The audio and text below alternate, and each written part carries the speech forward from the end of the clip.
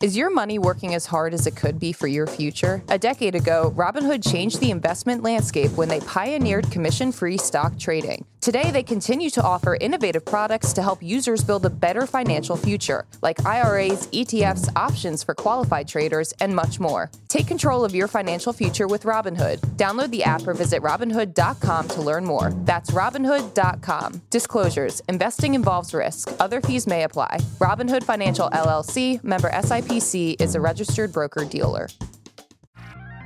Good morning, Brew Daily Show. I'm Neil Fryman. And I'm Toby Howell. On today's pod, Kim Kardashian makes her first private equity investment, and it is spicy. Then another crypto king has fallen. It's Wednesday, November 22nd. Let's ride. My friends know there's nothing I like talking about more than logistics, so let's do that with the holiday coming up. We're going to be releasing episodes tomorrow and Friday, but they won't be the typical news roundup. Tomorrow, we've taped an interview with a special guest that would have caused 15-year-old Neil to absolutely faint. Then on Friday, we're going to be answering all the questions that you've sent in for our mailbag episode, so thanks so much for doing that. Hopefully nothing big happens in the news over Thanksgiving. Nothing happens. Everyone's sending those. Let's circle back after the holiday emails. So I don't think anything's going down in the corporate world. Fingers crossed, though. Okay, Neil, time for our last Brex ad before Thanksgiving. We all have that one cousin at Thanksgiving who is embarking upon maybe an ill-advised entrepreneurial journey. Yeah, and you always have to make that small talk with them and tell them they're totally justified for quitting their 9-to-5. But you can do better than just small talk this year. You can tell them about Brex. Brex is an AI-powered spend platform that handles everything from corporate cards to bill pay. And if they've hired some employees already, Brex makes expense management a breeze. Okay, Neil, so get your practice in now. Oh, Airbnb for ghosts sounds amazing, Cousin Greg, but you should really check out Brex.com today. How did I do? That was brilliant. Okay, brilliant. I'm ready to do that. Okay, after the juiciest Silicon Valley soap opera in a generation, there has been a resolution in the OpenAI saga.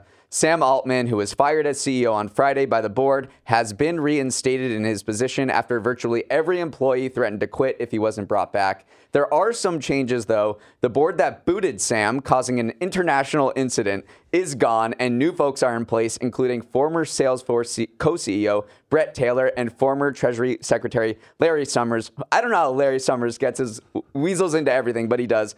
I am not going to recap all that happened because I practice self-care.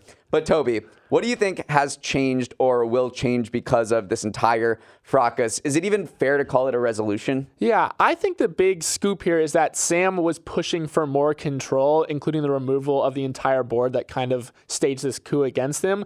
But he didn't really get it if you dig into it. OpenAI is still using that same convoluted governance structure with the for-profit entity sitting under the nonprofit arm.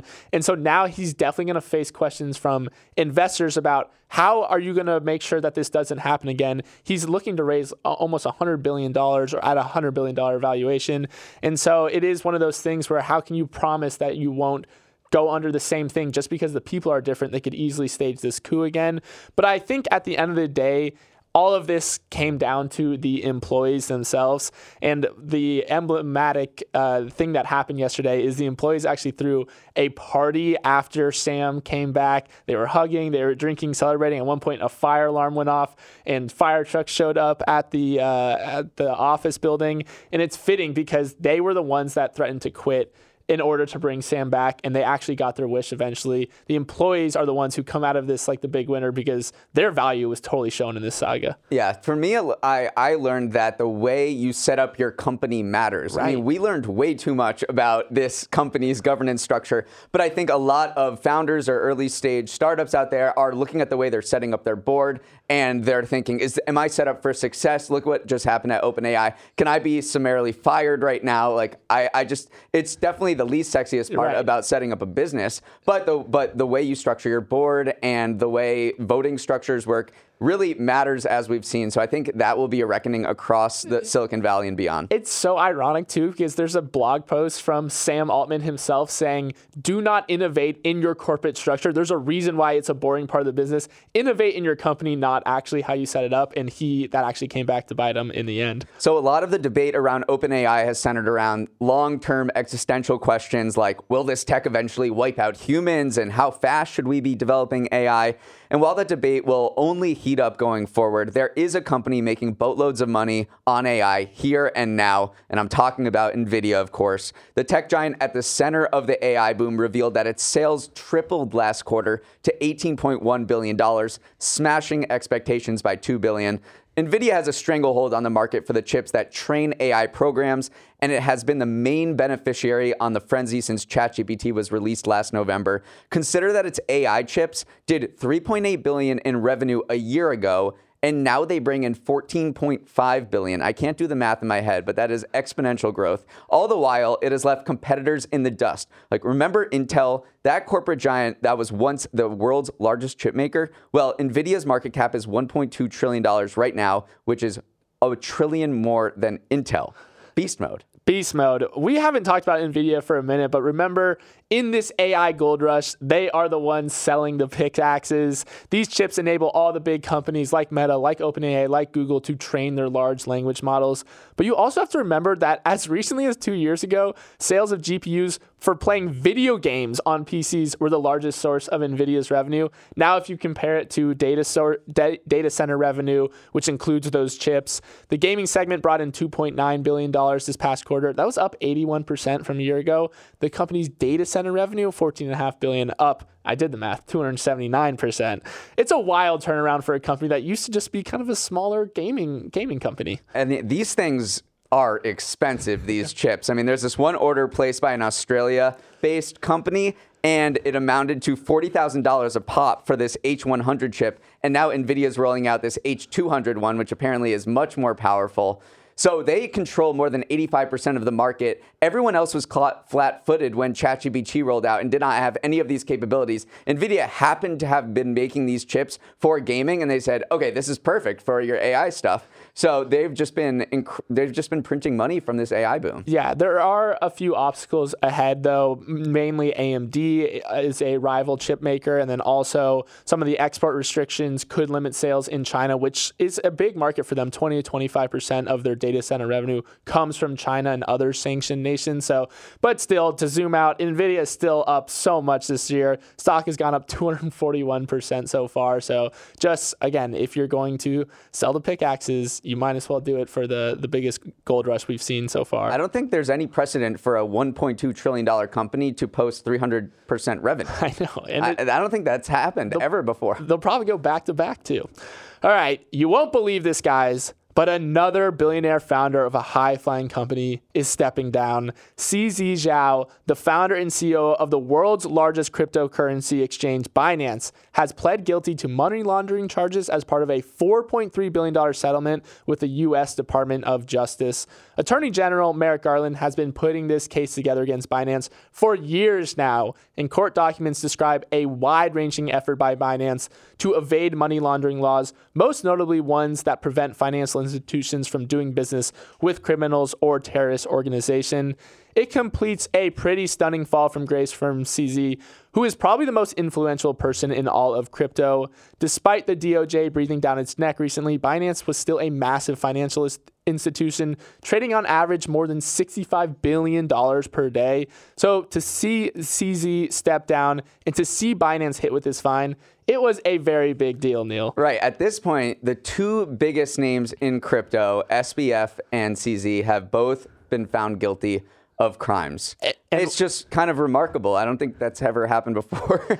But CZ and SBF actually have a history together because CZ was an original investor in FTX. And when FTX collapsed in 2022, everyone looked to CZ to bail him out. And CZ said, nah, man, like, you're on your own. But the duality of those two is very interesting in how the crypto industry has approached regulation, because SBF was going to Washington, D.C. He was being very friendly with lawmakers, inviting regulation, and CZ was always seen as this more antagonistic figure who pushed against regulations, lived abroad, was not really making overtures toward lawmakers as this Wild West of crypto was running. And it didn't matter. Either way, they've both been charged with crimes. Yeah, absolutely. The crazy thing is it could have been worse. First of all, they're coming out of this alive, which maybe wasn't going to be the case if you looked at some of the court documents that were leaking throughout this investigation. And honestly, part of the problem is the DOJ may have dropped the ball a little bit, because this case got so big and so bureaucratically bogged down that they just decided we're going to hit them with a $4.3 billion fine, and that's the best we can do just because it did get so big. But then the other take I've been seeing is that if they had fully shut down Binance's U.S. operations, it would have kind of pushed Binance into this fully decentralized entity, which means it wouldn't really play by normal business rules in the U.S. anyway. So maybe that was part of the decision to just hit them with this fine, because if you destroy like the current corporate entity, then it really goes full crypto on you and it becomes even harder to regulate. So I've been seeing a lot of things. Also, some people are saying that CZ going down could be a good thing because it represents kind of the bygone era of crypto. And now you're making way for a new, more regulatorily friendly crypto era. So I've seen lots of takes on this. We've heard that for 5 years, though, that the bad actors of crypto were getting weeded out and a new era of people who were playing above board, playing by the rules is emerging, and it hasn't really materialized. This is only going to fuel the fans of critics who say that crypto has been used for terrorism financing, because this settlement named Hamas, Al-Qaeda, Palestinian Islamic Jihad, and the Islamic State and Iran and other sanctioned countries for the ability to transact on Binance, and they admitted to that. And Binance did not do put in any sort of significant controls to stop this money laundering from happening. So the people like Elizabeth Warren and other lawmakers who've been trying to crack down on crypto companies for doing this are going to point to this and say, we need to do a lot more, because the biggest company in the space basically facilitated a lot of terrorism financing. Yeah, this is going to give them a ton of ammunition for sure. All right, Neil, before we jump into the next half of our show, we're going to take a quick break. Kim Kardashian is getting into a new spicy business. Well, kinda. Remember, Kim has a private equity firm led by her and a business partner named Sky Partners, and that firm made its first acquisition yesterday, taking a significant minority stake in the brand Truff, which is a maker of luxury condiments, most of which have traces of, you guessed it, truffle in them. Now, this is a match made in heaven. Truff actually started as an Instagram account in 2017 under the handle @sauce, and mostly was one of those aggregator food porn accounts that we've all seen at one point or another. But eventually they evolved and decided to make their own high-end condiments. One of their founders jokingly calls them the Dom Perignon of hot sauce. And I say this is a match made in heaven because Sky's investing thesis is to target viral consumer-facing brands, then potentially leverage Kim's know-how to make them into the next great thing.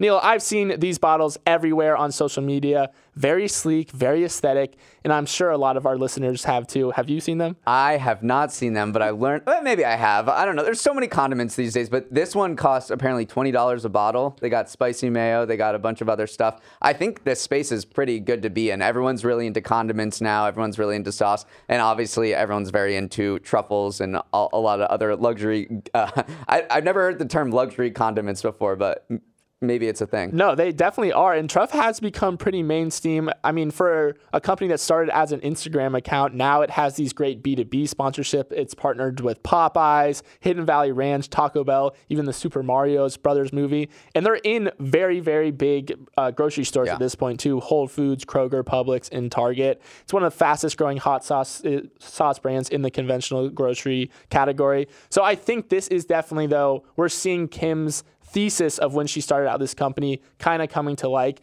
And I love this as their first target because it is such an internet native brand that has really used DTC and has really understands like the partnership landscape and has leveraged that to grow, which Kim obviously does as well. What's very interesting is that typically celebrities do venture capital, which is when you basically write a check to a founder and say, go have fun with this. I'm just using my celebrity to kind of showcase you, and you can just do your own thing. You're doing well. But the fact that she started a private equity firm is very interesting and speaks to her interest in really being hands-on, because private equity firms they take stakes in companies and they have a much longer time horizon than venture capital. Plus, they require a lot more hands-on work. Private equity people like to get in with the business and shake things up. So the fact that she's established a private equity firm kind of surprised people at the beginning, and rather than a venture capital firm, because that's much less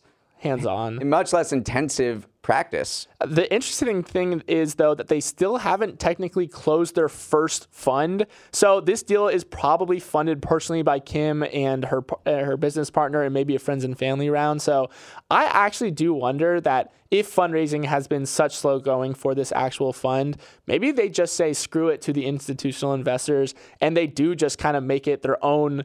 They just fund it themselves. Obviously, I don't think that's possible. It reduces, that's a lot of money. Yeah, it reduces the scale that you can do. But if they make smart decisions and they target smart brands, maybe we could see like a new era of private equity ushered in. If anyone would do it, it would be Kim Kardashian. Meanwhile, she has Skims, which is the shapewear brand, which is getting into men's, and it's now valued at $4 billion, looking to IPO next year. So she's really busy these days. We're going to spend the remainder of this show talking about Thanksgiving, and to start, I want to talk about a match made in capitalist heaven. The NFL and Amazon are teaming up to hold the first ever Black Friday pro football game between the Dolphins and the Jets. It'll be streamed on Amazon Prime Video, no Prime membership required, and is sure to be an orgy of content and commerce, the likes of which is only surpassed by the Super Bowl. Amazon is going to infuse the game with exclusive sales and shoppable ads, so that when you're bored of watching Tim Boyle get sacked for the 8th time, you can get a head start on buying your gifts from the broadcast itself. Amazon clearly thinks this is an opportunity to place itself at the forefront of a major shopping holiday. And for the NFL, this Black Friday game is another step in its quest to dominate the calendar. It already owns Sunday and Sunday night. It has Thursday night football and Monday night football. It recently moved into Christmas and Christmas Eve. And of course, it already takes up all the oxygen on Thanksgiving Day itself. As Cowboys owner Jerry Jones said in an interview last year,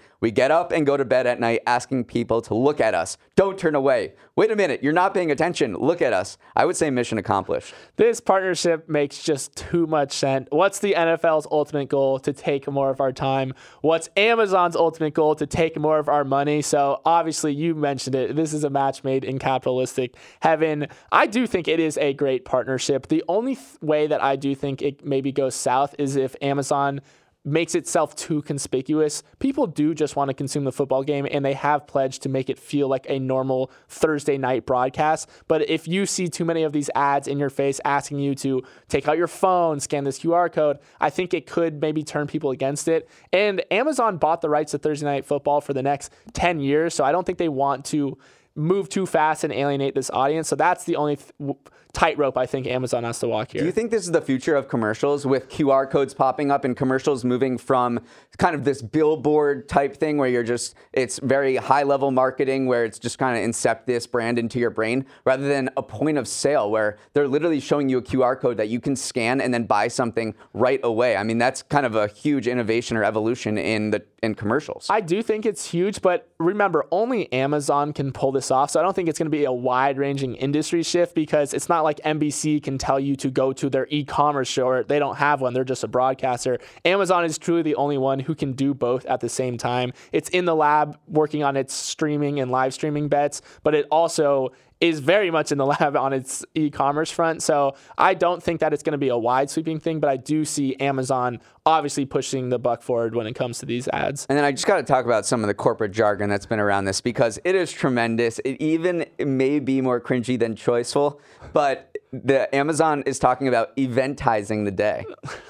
It makes sense, though. Actually, it's better than choiceful. I take back my words. Eventizing makes sense. Like making making it into an event. Right. It's Black Friday has always been an event, but now Amazon wants to just dominate it even more. It's like Singles Day in China. Like, it already has been eventized, but adding football into the mix is only going to make it bigger. Okay, with this being the last of our live-ish shows for the week, I'm going to do a quick preview of everything you need to know about Thanksgiving, from the travel to the cost of the meal. First, driving. I'm sure it's on many of our minds, considering 55.4 million Americans are projected to drive at least 50 miles from home for Thanksgiving, including myself up to Massachusetts this afternoon. When shouldn't you drive? Well, exactly when I'm going.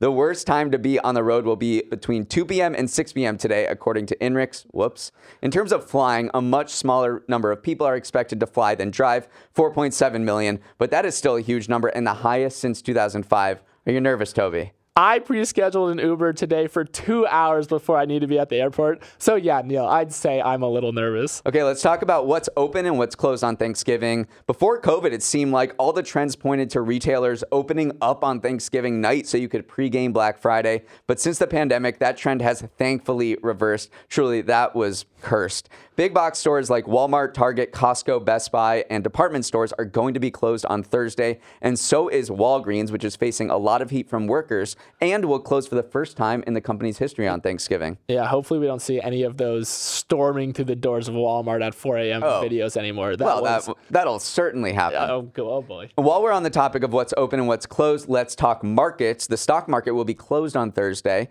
but will be open for a half day on Friday if you want to lose some money before the weekend. I hate that they do this to us. Gives us just enough time to make bad decisions before the weekend. Just shut it on Friday as well. Okay, but what about your meal? How expensive is it going to be with inflation and all? The good news is less expensive than last year's record. The American Farm Bureau Federation said the average meal with the turkey and trimmings will cost 4.5% less than in 2022, mainly thanks to turkey prices dropping 5.6%.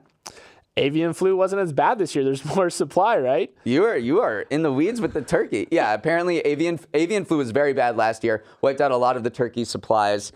So they loaded up on turkey supplies this year. I don't know exactly what that means in practice, loading up on turkey supplies. But the avian flu was not as bad this year. So now there's a glut of turkey, which has driven down prices 6.5%. So if you haven't ordered your turkey already, first of all, you're very behind the ball. Start de-thawing it now, please. It's probably going to be less expensive than last year. And so is whipped cream, cranberries, and a bunch of other Thanksgiving treats. I really only care about the prices of sweet potatoes and marshmallows for the sweet potato casserole. Oh, and cream of mushroom soup also as well. I'm sure we've got a few Macy's Thanksgiving Day Parade fans in the house. I know my mom is one of them. The 2.5-mile parade route this year will feature Cher as the headliner. Well, besides Santa, of course. And will kick off at 8:30 a.m. on NBC. Toby, do you watch this? I toss it on, it's good background, maybe when I'm falling asleep after Thanksgiving meal. And then finally, besides Macy's Day, the Macy's Parade and football, there's a bunch of stuff to watch. The Squid Game reality show on Netflix comes out today. The Financial Times gave it a great review. It said it was irresistible. I can't believe that because there's no stakes involved. I mean, there is the money, but there's no life or death, which is what made Squid Games great. So I'll have to see Financial Times. There's plenty of reality shows that don't involve life or death, and people watch them. And then you have Napoleon in theaters with Joaquin Phoenix, and Maestro starring Bradley Cooper as Leonard Bernstein comes to select theaters. I'm a huge Bernstein guy. I thought you were going to say I'm a huge Napoleon. You're a huge Napoleon guy as well. I know, but I'm more of a Bernstein guy. Gotcha. All right, Neil, since Thanksgiving is tomorrow, we thought we'd end the show today by letting you all in on some of our favorite Thanksgiving memories and then finish off with a little gratitude. Neil, you were telling me before the show about a fond memory you have associated with Thanksgiving growing up. Yeah, it actually has to do with the day after Thanksgiving, and that's when my neighbors and my family would go out and build our outdoor ice rink for the winter. Yes, you can do this in Massachusetts. So we'd go out with our power tools, and we had all of these wooden planks lined up, and we'd set it up. We put a big tarp over it and then fill it with water, and eventually it would freeze. And every night that we could, it was cold enough, we'd go out and skate on that rink. And it was truly just I didn't really realize how amazing it was at the time. Now that I reflect on it, that you could just skate with your friends. In high school, we started playing broom ball, which you don't need to know how to skate to. And so it was just like pretty magical winter nights, and now it's too warm. We don't do it anymore. It just doesn't freeze. This is the first time I've ever been jealous of you growing up in Massachusetts, because that would not happen in Florida. My Thanksgiving Day memory is associated actually with the turkey trot each year. Yes, we are a turkey trot family, and you didn't have to pay for the turkey trot, so you would bring canned foods. It was a big food drive, and I always loved it, even though I never really did that well because... Were you competitive in the turkey trot? Absolutely. Are you trying to win? Absolutely, I did. And I got second place 2 years ago. So the turkey trot is literally tomorrow for me, and I am out of shape, so I'll report back with how it went this year.